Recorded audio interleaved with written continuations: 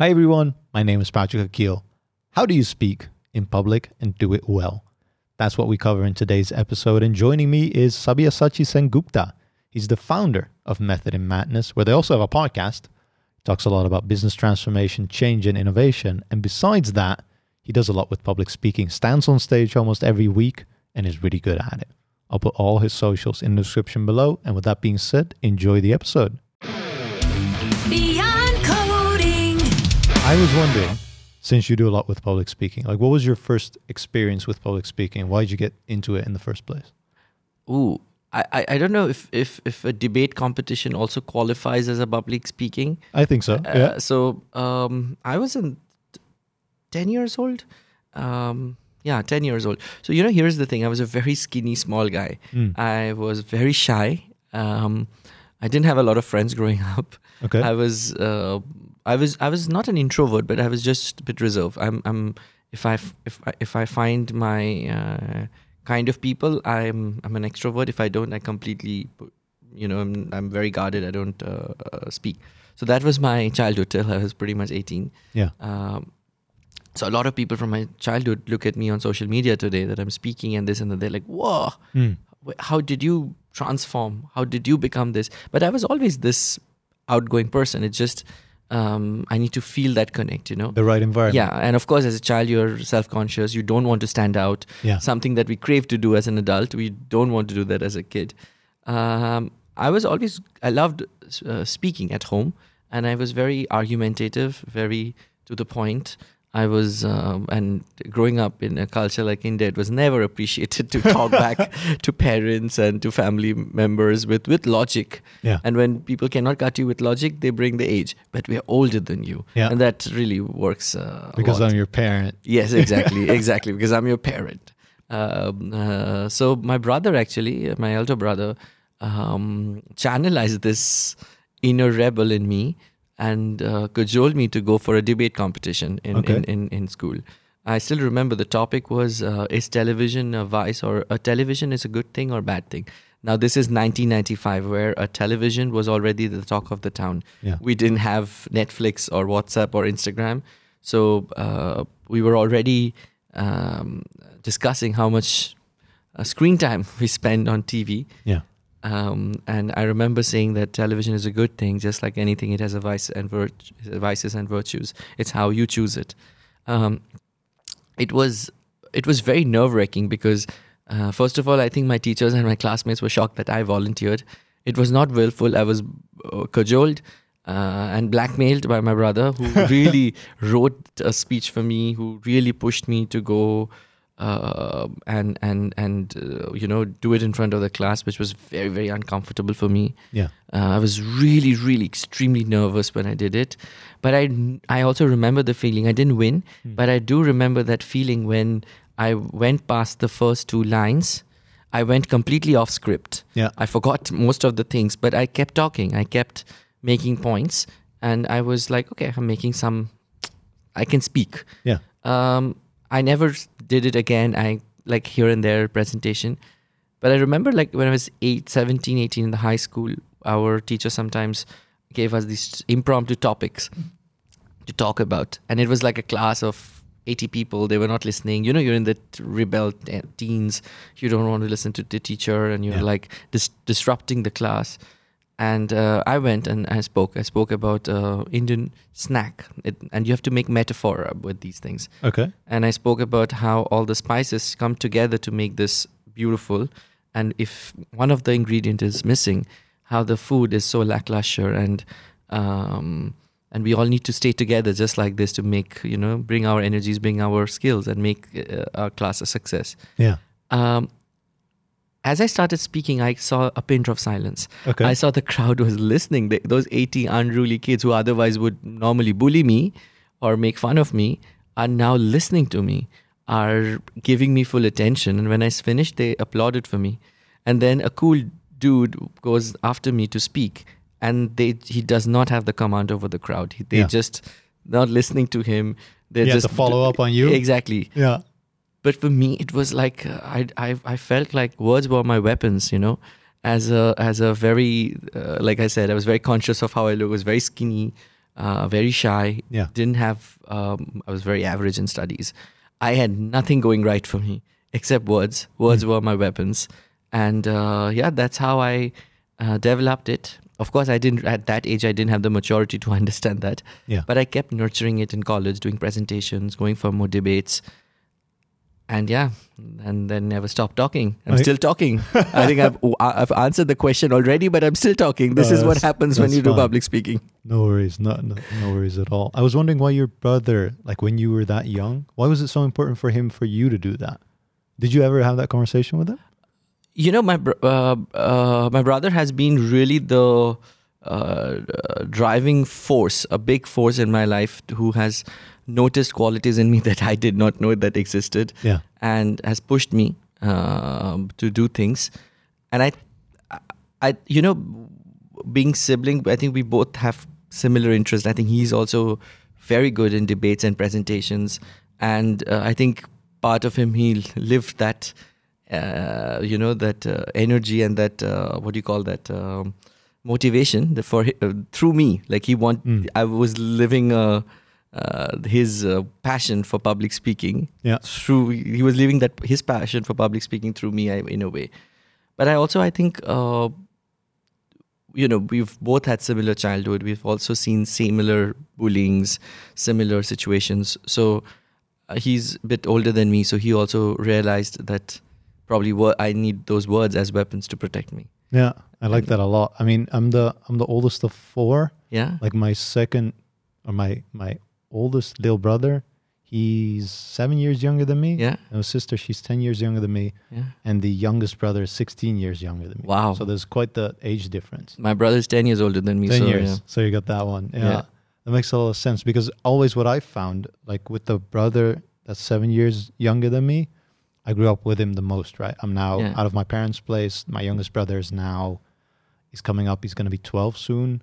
Like there's a big age difference there. So with the oldest little brother, man, I have trouble saying that. In any case, with the first one, I tried to give all my knowledge to him, right? All my learnings, all my mistakes and all my learnings, I would try and be like, okay, these are the things and this is my advice and blah, blah, blah, because I thought that would really help him.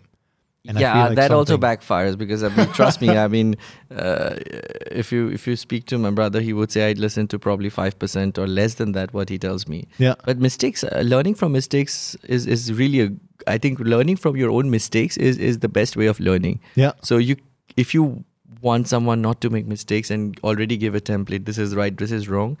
It probably doesn't work. We all need to make our own mistakes to learn. Yeah, because, I agree with that now. Back then I was like, listen, these mistakes, no, you don't have to make these. We all need to make the same mistakes, because if you don't make mistakes at the young age, you will probably make them at older age, which has a bigger price. So it's good to make mistakes. Mistakes are good learning points, I think. I mean, I agree. It's just back then I didn't agree. I like that nowadays as adults, like it's okay and it's accepted that people make mistakes, right? Yeah. And you don't really, how do you say that? You don't punish them for mistakes. As a kid, sometimes you get punished for mistakes. Like, oh, you shouldn't do that. Yeah. And that probably, you take that with you as an adult. Absolutely. And the world that I grew up in is the 90s, scarcity was really a thing. Opportunities, jobs were not easy then, I remember speaking to my peers now, when I speak to them, even at the age of 14, 15, they were concerned where they will work, what is going to be their career, how are they going to make both ends meet in few years. I was really not worried. I had my own, I was the male version of Alice in Wonderland. I had my own Wonderland where I could escape. I had my own Narnia. I would go there, be happy, draw and everything. Of course, the world around me changed as I grew older, but that mentality of really hard work, we need to really put everything, was there, and it's a very hard one to compete with, So that's the 90s. Yeah, like that. There's always different kind of nature versus nurture things. I still think a lot has to do with upbringing. But a lot you also still have in you, right? Your brother might have pushed you to do something, but you already had it in you. Otherwise, you wouldn't have been Yeah, I'm sure. blossoming. I'm sure because there's many other things he pushed me for that didn't work out. So that's definitely a thing. And also, I think what you said about upbringing, we mentioned our friend Alex. You know, Yeah. we our common connection. I remember talking to him a few weeks back. I had a big speaking assignment. I was going for a big workshop for a whole day, and I was very nervous that I'm going to mess it up. I mean, even though I'm confident in the work I did, I've already known those stakeholders, but still it's a big one. And I was really nervous. And I remember calling Alex and telling him, I think I'm going to completely mess it up. Yeah. What do you think? And he said, like, okay, what story do you tell yourself if you mess it up? I'm like, that I'm not good enough. I'm messing up every opportunity and everything. And he's like, is this how you got treated when you were a kid? I'm like, yeah. Every time I saw an opportunity go past me where I didn't get an admission to a school, or I didn't get the grades that I would deserve, or my teachers expected more from me, this is how I was getting treated, that I'm not good enough, I'm messing up opportunities, I'm not putting enough effort. I've only seen anger, frustrations, grief. Yeah. And his question was, did you like it? I said, no, I hated it. Mm-hmm. So his counter question was, then don't treat yourself now how you didn't want to be treated as a kid. Yeah. And that was such a moment of epiphany for me that, like, gee, I've been treating myself exactly how I didn't want to be treated. Yeah. So That is so Alex also. that is so Alex. Yeah. He's a really amazing guy. Exactly. Yeah. That's really funny. Because I don't know if it was during the episode, but he mentioned a few things. And I was like, yeah, that happened in my childhood. And now I see that I'm doing that to myself now, Yeah. basically. Yeah. Alex has this magic power Yeah. to take you back to your childhood. Yeah. And show you the mirror, how you are Exactly. still that child, and you've grown in experience in your life and everything, but you're still functioning like that. I would say insecure child, Yeah. and that's confronting, but also comforting because now you know what not to do. Exactly. You're aware. Yeah, That's the powerful thing. I was Exactly. thinking exactly the same metaphor. He puts a mirror in front of you yeah, and shows you the reality. You met Alex through Toastmasters, yes, right? Was that Toastmasters here? Like yes, in the Netherlands, in Amsterdam actually. And did you join Toastmasters before already, or was this kind of your first intro? So I joined Toastmasters in 2010 when I moved to the Netherlands. yeah. That was my first year. The first year in the Netherlands is never easy, you know. This country, the autumn, the weather is fantastic. The food is lovely. The people are warm. Okay, I'm being sarcastic. Yeah, no, I was like, where did you I go? saw your expression. He's like, what are you talking I mean, about? I've been here since year one, so it's like, yeah. No, but like I remember like October, November, the autumn really hits you hard. The food and I just missed warmth. I missed the sun. And it was really, really frustrating time for me. Also, my brother is in the Netherlands. He told me, you love talking. Why don't you? There's this group of people that need to talk. Yeah. Toastmasters. Why don't you go and meet them and join? And very reluctantly, December 2010, I went there, and I was very shy to like, oh my God, these are outstanding speakers. What am I going to do in front of them? And they gave me the table topic that's like impromptu speaking. Still remember the topic they gave me. When was the last time you did something for the first time? And I said, speaking in front of an unknown crowd. I've never done that before. And yeah, they even gave me a prize for best the impromptu speaker that evening. Wow. And then I never left. Yeah. This was 12, 13 years later. I'm still a member.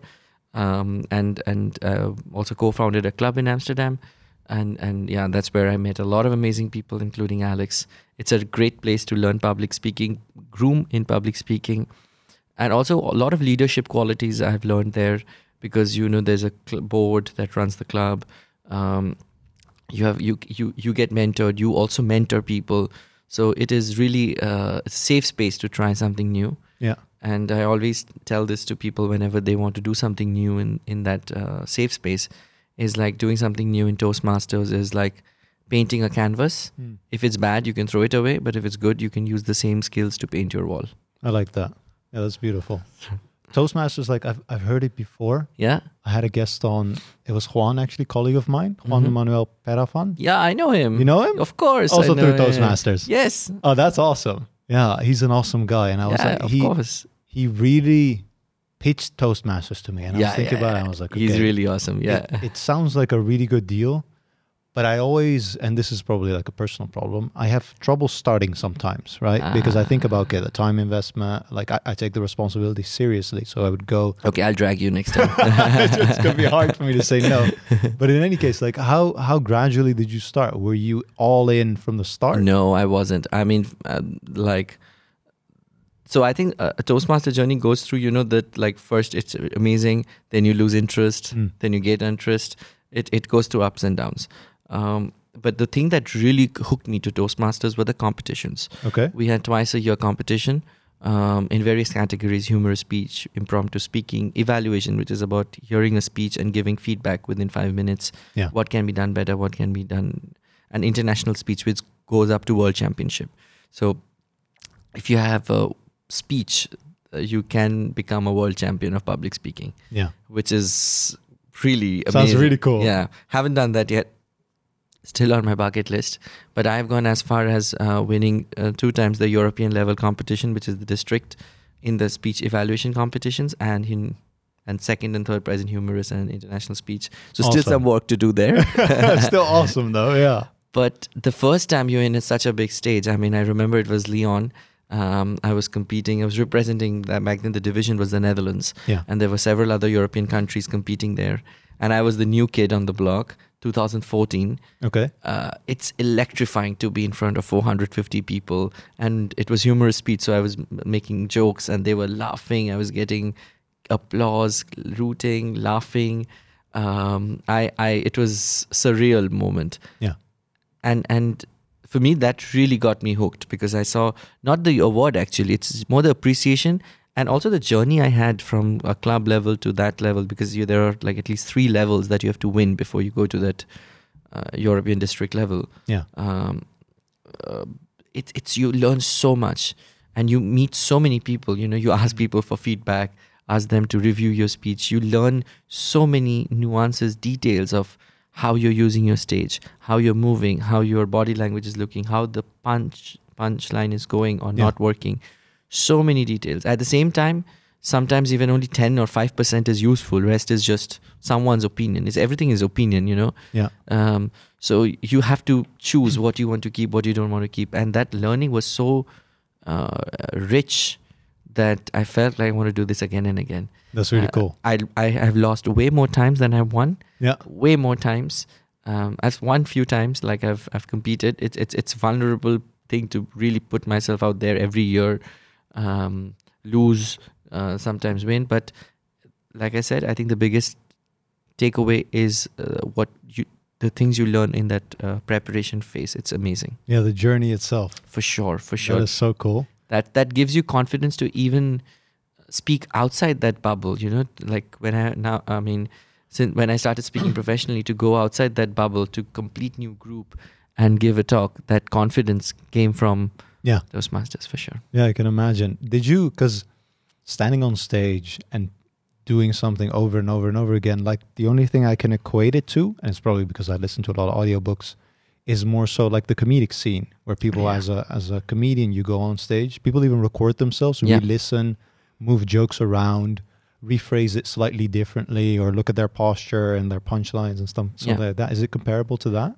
Yes, of course. There is there is a little bit of that imitation. Sometimes you, especially for prepared speeches. Yeah. But the thing is, like, if it's a very well-renowned speaker, then everybody can really associate that you're trying to imitate someone. That doesn't really go that well. Yeah. So the more authentic you are, the better it is. And I think one of the things I personally like in speeches, and I've seen in speeches that win, are so well prepared that it's been spoken off the cuff. Okay. That it looks like the speaker just thought of it. It's coming from the heart. It has no stuttering, no stumbling, no hesitation. Yeah. But it doesn't look too staged. Yeah. The moment something looks staged, it doesn't touch your heart. Doesn't translate. No. Yeah. So I think I always say that's the next level. It's like the Shaolin, 36 chambers of Shaolin. It's like that.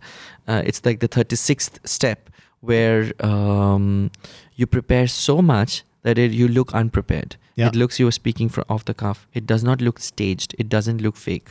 It doesn't look too, rehearsed. I can imagine. Yeah. Do you look at your own like recordings or speeches in that way and like analyze them? I honestly hate when I look my own videos. I'm like, oh my God, I'm so awful. But isn't that where a lot of the learnings are? Yeah, for sure. Yeah. But I think the only capper to watching your own speech is you exactly know what was in your brain when you were doing that. Okay. You know, like you know exactly what you were feeling. You know exactly what, and sometimes things are things that happen are not things that are in your head are not relevant to the speech. Yeah. So I'm thinking, should I say this? I'll say this, but if it's just this. So last year I gave a TEDx talk in the FU University. I'm very happy with it. It went well. It got nice reviews, nice feedback. It was about organizational change and transformation. Now, I was the second speaker after the break. There was a break. I got already mic'd up, so I'm now I'm getting into the momentum that I'm going to speak right after the first, like the speaker after the break. Yeah. I'm all mic'd up and everything, so I'm very conscious not to drop water. But of course, you want to use the restroom, drink some water. And then as I'm washing my hands, I'm zoned out. When you open the tap too hard, the water just splashes at you, yeah. and it's just splashed all over my pants. and my first reaction is, it was a very light cream colored pants, so it's very visible. If there's watermark, it's very, very Gonna visible. Be more visible. Yeah, it's. I'm like, why didn't I remember to wear a dark pant today? Like, what the hell is wrong with me? And and then I went to. I'm on the first row. Yeah. And I'm really have a paper in my hand, and I'm really trying to dry up my pants, so when I'm on stage and this is going to be on YouTube, I'm not embarrassed by what's up there, and I can't ask them to stop because I need to dry up, and I have no other way. It's too embarrassing, and luckily these cotton pants, they get wet fast, but they get also dry really fast. I saw the video, it's all good. Yeah. But even when I watched that video, that's the first and perhaps the only thought in my head that I should remember how to open. But these are so small details of things you should do before going on stage that you only learn by making these mistakes. That the next time you should not open the tap too. Like these things happen also at work, but nobody pays attention. Okay, whatever, Yeah. But when you're going to be recorded, it's kind of feels like a little big deal. I can imagine. Was that kind of on your mind as well when you were on stage? Like, did it affect your performance, you think? No. First, no. When I went on stage, it was all good. That's good. All good. There are certain factors that you can't control. So this was one of them. The other thing that was there was the person before me had a very inspiring talk, but it was about war. He was coming from a war-torn country, and he was talking about how the people were suffering and what pain that the locals were going through. Yeah. Now that's a very heavy topic to go after, because that's a serious topic that's very moving. You can see that really touches the group. Some people have tears in their eyes, considering the current situation. A lot of people also resonate with these things. Yeah. And then I'm going to go and start with some jokes, because that's the first thing I do, humor at the start. And then I was more concerned about that I should not come across insensitive. Make light of it. Yeah, and because it is tough, it is the job of the master of ceremony to change the mood. Yeah. But you cannot count on someone to really do that well. But imagine somebody has a really personal story about something like this, which is heavy and that's really sad and that's very thought-provoking, and then you come up with something very silly to get the audience reaction. You will come across extremely insensitive, somebody who doesn't read the room. It's very important for me was to read the room, at the same time keep in mind the YouTube audience that's going to watch it. So it's that's hard to balance. It's very hard to balance. I can imagine. Like I want to do more with public speaking. Yeah. Like I haven't. I'm taking you with me to Toastmaster next month. I'll try it. July, guys. What I promise you, when this episode out, he's already been there. We'll see. But late last year, like my company does a TED style kind of conference, and it's internal. So we still have a few hundred people, but it's internal, like it's colleagues, And I was like, okay, this is a small stepping stone for me to kind of dab into and try it out, see if I like it in the first place. And it Yeah. was a talk. It was 5 minutes. Like it's nothing thinking back about it now. And I was like, okay, like I know I'm going to get nervous, but I also know I want to do that. So Yeah. I prepared myself in a way that I was going to go first, because Yeah. you could say, okay, when do you want to go? It's like, absolutely first. Because then I've done it. I'm done.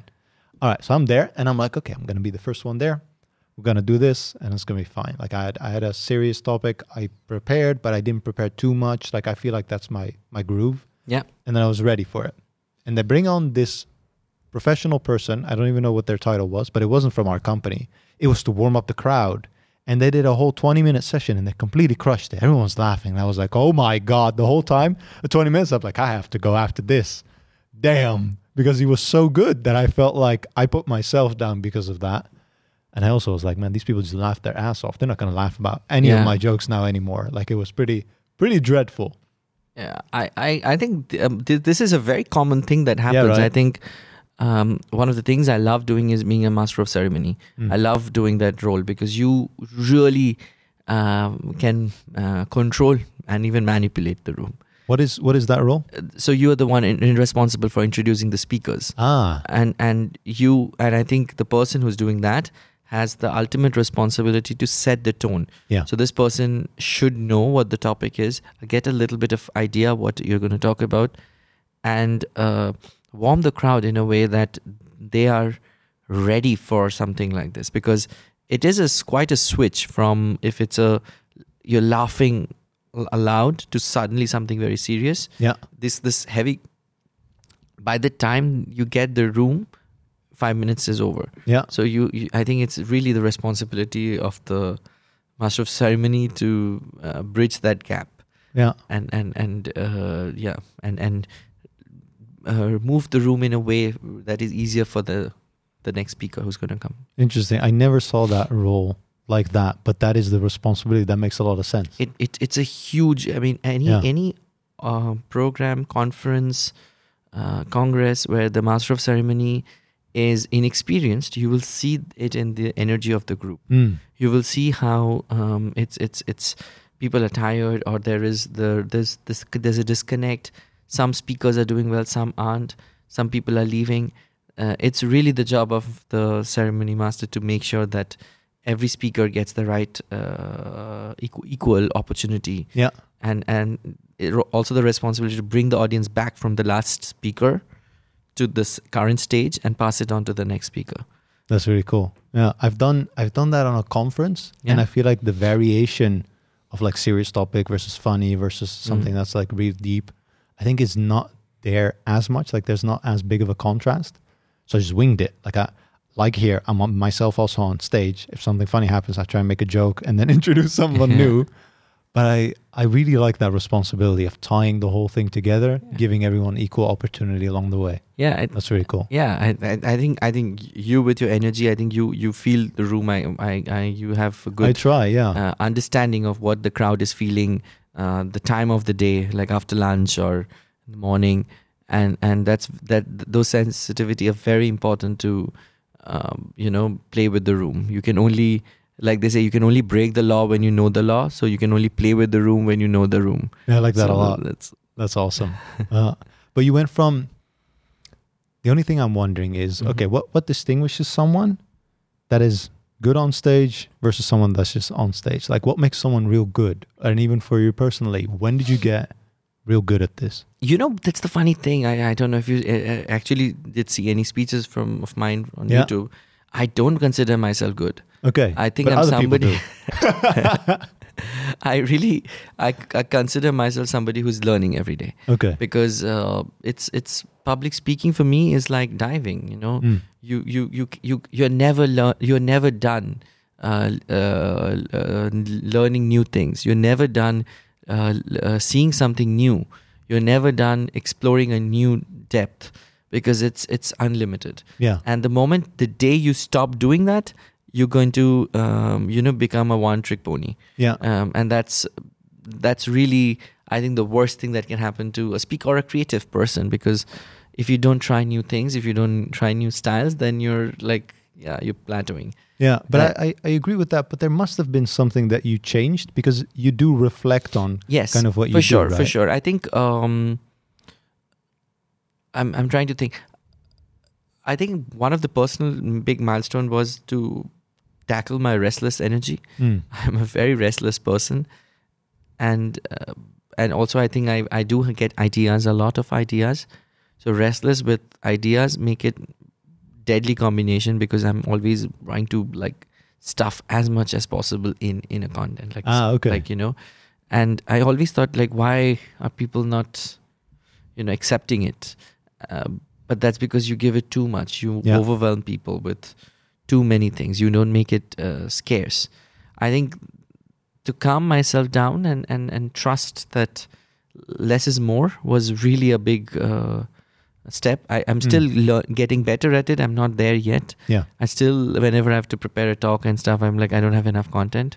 But it's really about trusting that less is more, and things will flow. That's, I think, the biggest moment. Yeah.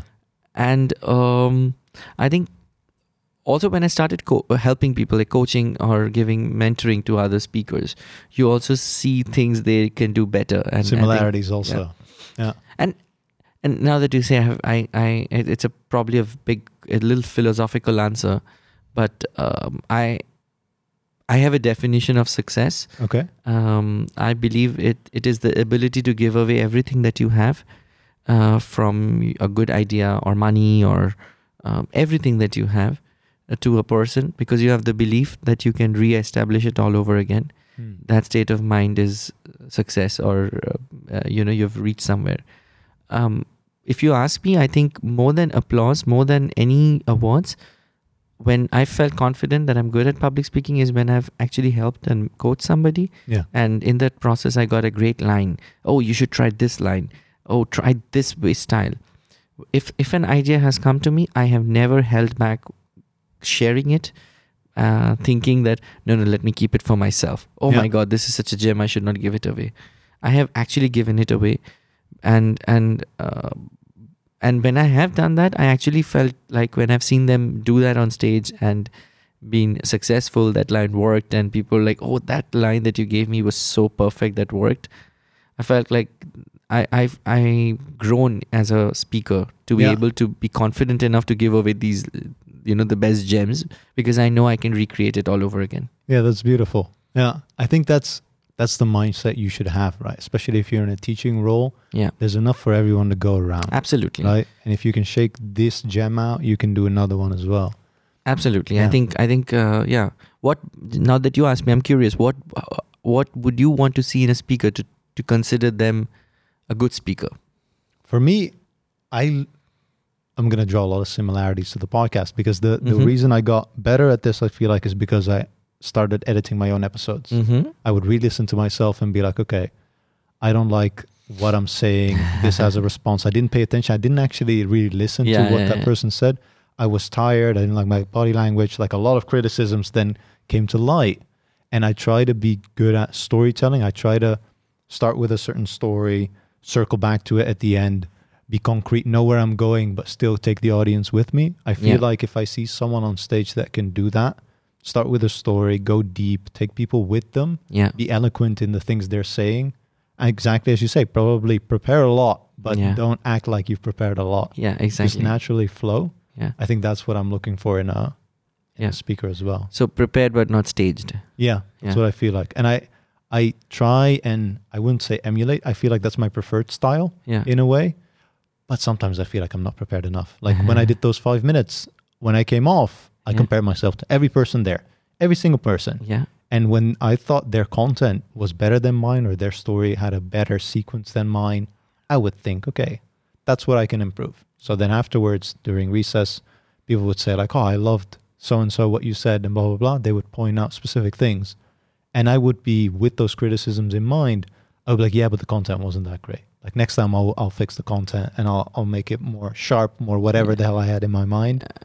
That was a hard part looking back. Someone actually told me, listen, everyone's saying good things. Why are you doing this to yourself?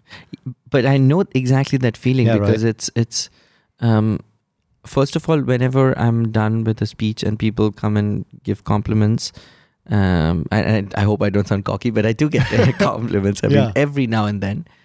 first of all, I'm very tired. Yeah. Because it takes a lot out of you to even 5 minute speech. By the way, I think it's tougher than half an hour talk, because in a half an hour talk you have the room to stutter, to say a thing twice, or even much more space to maneuver, to come back. And in the end, people remember 4 or 5 things. So you can plant those gems anywhere. Yeah. But a 5 minutes talk has to be compact, has to be concise, has to really have everything ticked, and you have almost no room to fail. And the shorter the talk, the more challenging it is. Yeah. I feel. But still, it's a very tiring experience. When you're tired and people come and give you these really great words, they were great, and I want to run away. I personally want to run away, because I just don't have brain space to take anything. I would really pray for somebody writing me an email. That happens as well. Yeah. That email I read, that email is, I really cherish it. But in that moment, I tell people, it's like when oil is really hot, you don't throw some, vegetables in it. It'll just burn it, or it'll throw it back. Yeah. You need to, and right now I am that hot oil. I'm not in the capacity to take in any feedback, positive, negative, none. Yeah. Just say, you were good, we'll get back to you. That's enough. Interesting. Like, I don't know if I do recognize that I was drained, and I set myself apart. I went and sat in a corner by myself, and I was like, I just need a moment. I pretended to be on my phone. I actually just looked at the screen. I was like, I need a moment. I need to be by myself right now. Because I was drained. I know that feeling. I have once taken a fire exit to the 9th floor of a hotel, because I was getting really nice words. I want those nice words, by the way. Please don't stop saying those nice words, because that's lovely. But I just didn't have energy. I just pretended to go to the toilet, to the fire exit, to go to my room, and I was lying there. I was very happy. Adrenaline was really high, but this is also a performance. You're doing it in front of so much people. Yeah. So you need a a moment with yourself, from being on stage to being in middle of the crowd. You need to recharge. Yeah. Some people do it. Some people really do it. I struggle with it. Yeah, same here. Yeah. I need at least 10 minutes of me time. Yeah. Yeah, same here. Before I can, I need to recharge my battery. I need to, pacify the inner introvert me, and then give the extrovert me the chance to come back. Yeah, exactly.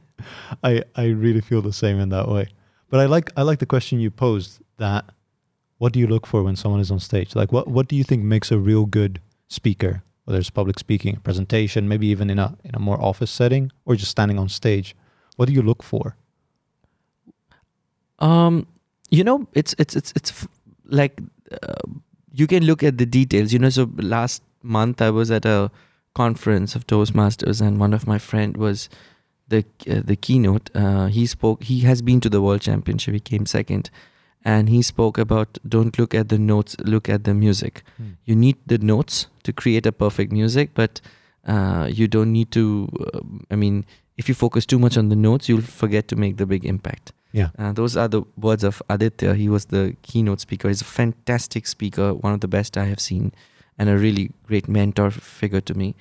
And I really think that's powerful. Like, it's not always about the details, about the body language, about the voice and everything. It's really about the overall feeling people get out of your presentation. So many times I've seen that work when leaders are giving town hall or giving presentations and stuff. They are focused on the slides, or how the slides are designed, or how quickly they want to be done and move on. What they don't emphasize is the feeling that they are giving to the group. Are they giving a feeling of positivity? Are they giving a feeling of sense of urgency? Are they giving a feeling of camaraderie? They don't have no idea the feeling that they should give and they are giving, because in the end, we all take home a feeling. Like, either it is like you feel disconnect, or you feel really charged up, or you feel super motivated. Yeah. One way or the other, any event that we have in our life, we take home at least one feeling. So might as well be more conscious about what we want to give through a speech. There was, when I was learning public speaking and getting at it, I would look at details, body language, how they're standing, they have hands in the pocket, or how they are moving on stage, how they're using the clicker, how the opening and closing are. But the thing that I really look for now, especially during COVID times, I saw the need for this feeling. It's that how conscious and how deliberate are you with the impression and the feeling you want to give to the group of people. Yeah. Because the classic is during the lockdown, somebody says, in a very monotonous, sorry, not monogamous. Sorry, in a very why is that in my mind? Never mind. No worries. In a very monotonous and a very impersonal way that we are here for you. We are one big family. The feeling you will get is, and we got was like, yeah, you're just doing it to tick a box. You don't really care about us. You just, you don't really care. And the same text with a little more care could have had triggered magic. We could have created really good impact in the team. So I think that's definitely what I look for these days. That how conscious and deliberate is the speaker with the feeling they want to give to the group. Yeah, but that's very abstract, isn't it? Like, how do you give off a feeling?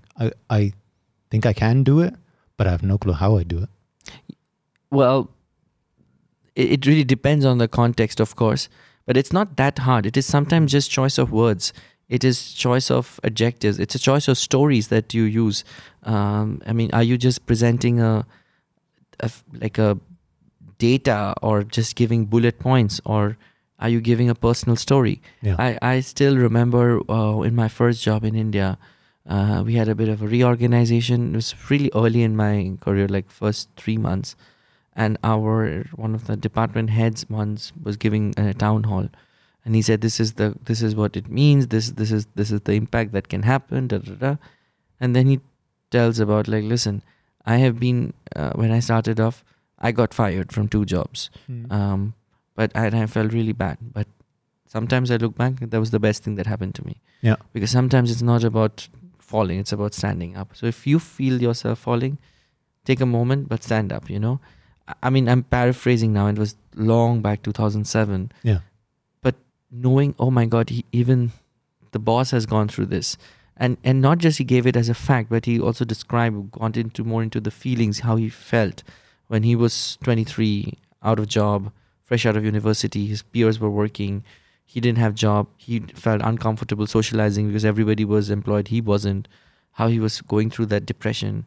And then he decided to bounce back, how hard it was. But in the end, he was happy because in that job, he would have been only 2 steps up. But now he found something that really he's passionate about. That I think that vulnerable story made us feel like you're not the only one who's going through this. Yeah. So it's also the personal touch that you bring to the story. And that's more than facts and figures, Yeah. Emotions. Making people or allowing people to relate rather, right? Yeah. By making yourself kind of It's sometimes it's just choice of words. It's also one of the things we really take it for granted that if you are in a leadership position, you must know everything. Yeah. But the truth is, leaders are more nervous with public speaking than a junior analyst or somebody or junior consultant.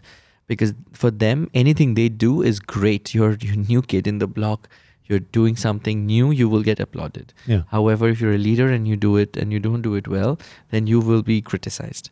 So they are much more nervous to do it right than someone, they're putting their reputation out there. Yeah. So many times when I worked with people in leadership position, they are much more nervous, much more reluctant to try something new, much more reluctant to make a personal, reference because they don't want to be too vulnerable. They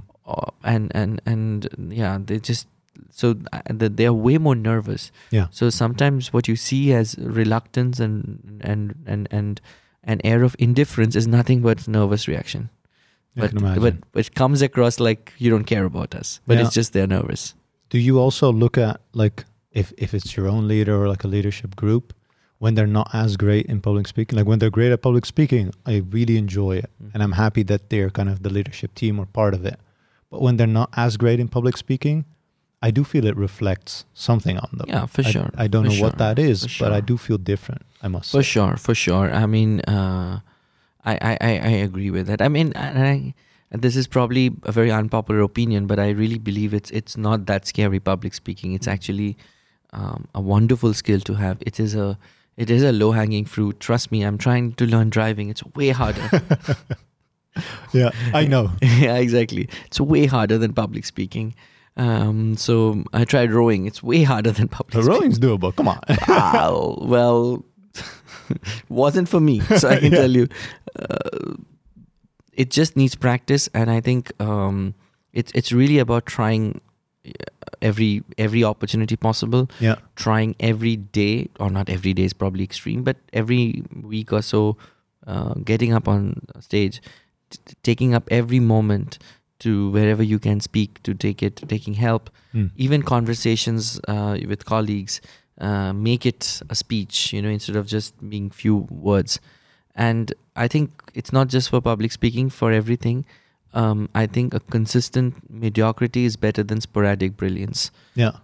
I think if you consistently practice it, you will get way better than people who have this one great speech and never spoke again. Yeah. I love that, man. Based on that, I think that's everything that went through my mind.